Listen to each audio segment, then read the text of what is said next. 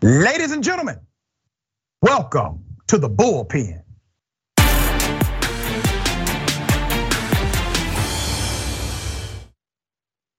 In the Bullpen today, we have Brian Tyler Cohen, my brother from another mother.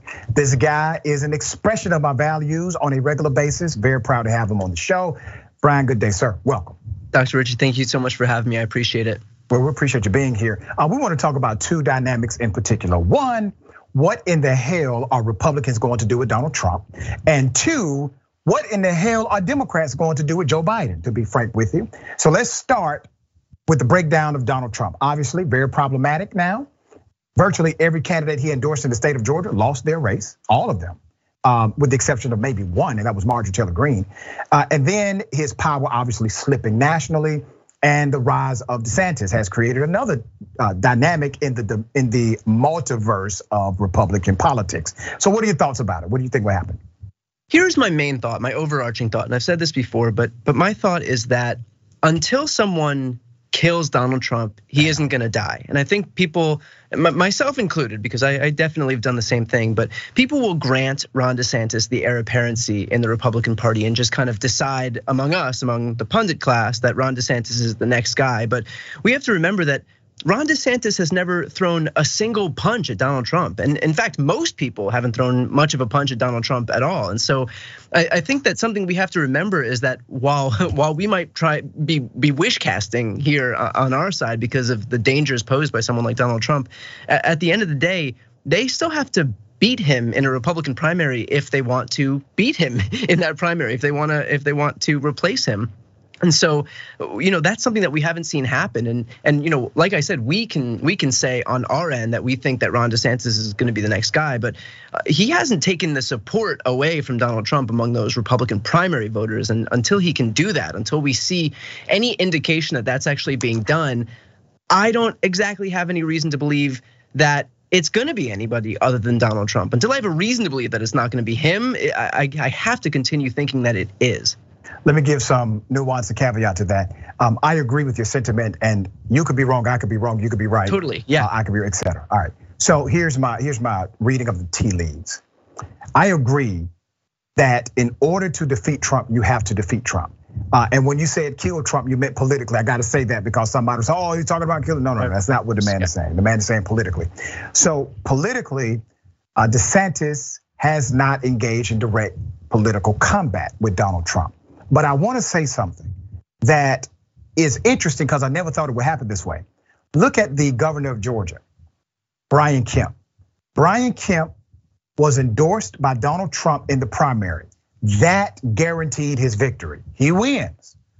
Donald Trump gets upset at the governor of Georgia because the governor of Georgia wants to appoint somebody to the US Senate because of a vacancy that Trump did not want. Trump wanted his own person. So it created a conflict. They then get into a public conflict later. Kemp was able to not only win his Republican primary, he was able to win his governorship back in re-election, contrary to the endorsement of Donald Trump, who took the endorsement back, ended up endorsing political enemies of him, and Trump did not win. This was all done, sir, without Kemp directly engaging in combat. Same thing for Raffensperger, Secretary of State, engaged in a public fight with Trump, ended up winning the Republican primary, even though Trump endorsed somebody else, and he ended up winning the general election in a state that was considered to be Trump country.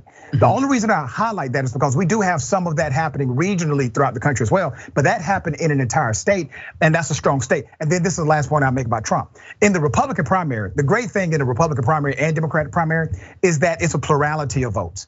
So even if Trump performs well, that's fine.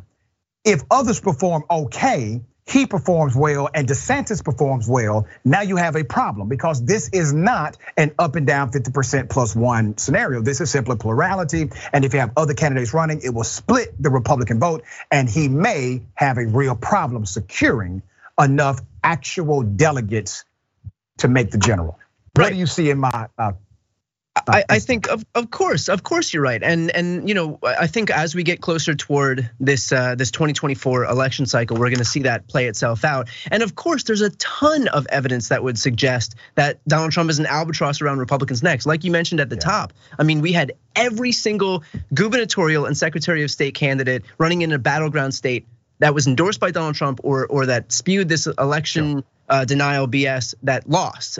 And if that's not a testament to his weakness within that party, I don't know what is. But at the same time, you know, I think that what's going to be especially interesting is again, like watching to see if that 30 to 40% of diehard Trump supporters, if they stick by him for the exact reasons that you said, when there's going to be a ton of people running in the Republican primary, just like they were in 2016, if he has the support of those people, and then you have, you know, the Josh Hawleys and Ted Cruz's, Marco Rubio's, Tom Cotton's, whoever it is, Ron DeSantis's that ultimately do decide to run, if none of them can supersede his you know, base of 30% of people, that 30-40% of people might be all he needs to win. Yeah. So again, because the Republican primary is done differently than the Democratic primary, and it's pretty much a winner take all system, if he can just skate by with the bare minimum that he needs to overcome all of those people, then that might be it. And so he might be shedding a ton of support in the Republican Party, and he might be a really non-viable candidate in the in the general election moving forward in 2024. But we're talking about two totally different things in terms of the primary and the general. All right, I'm going to do this. My producers are telling me we got 1 minute before the next show. I want to get your thoughts about the Democratic primary. How do you see this happening for the next presidential cycle?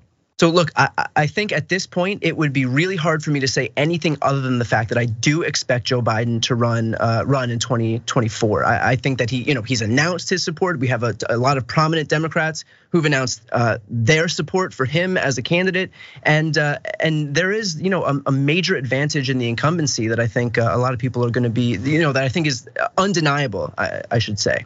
All right. We will talk about that next time you come on when we got more time. Will do. Glad to have you on the show. Thank you so much. Thank you so much for having me. I appreciate it. All right, absolutely. Okay.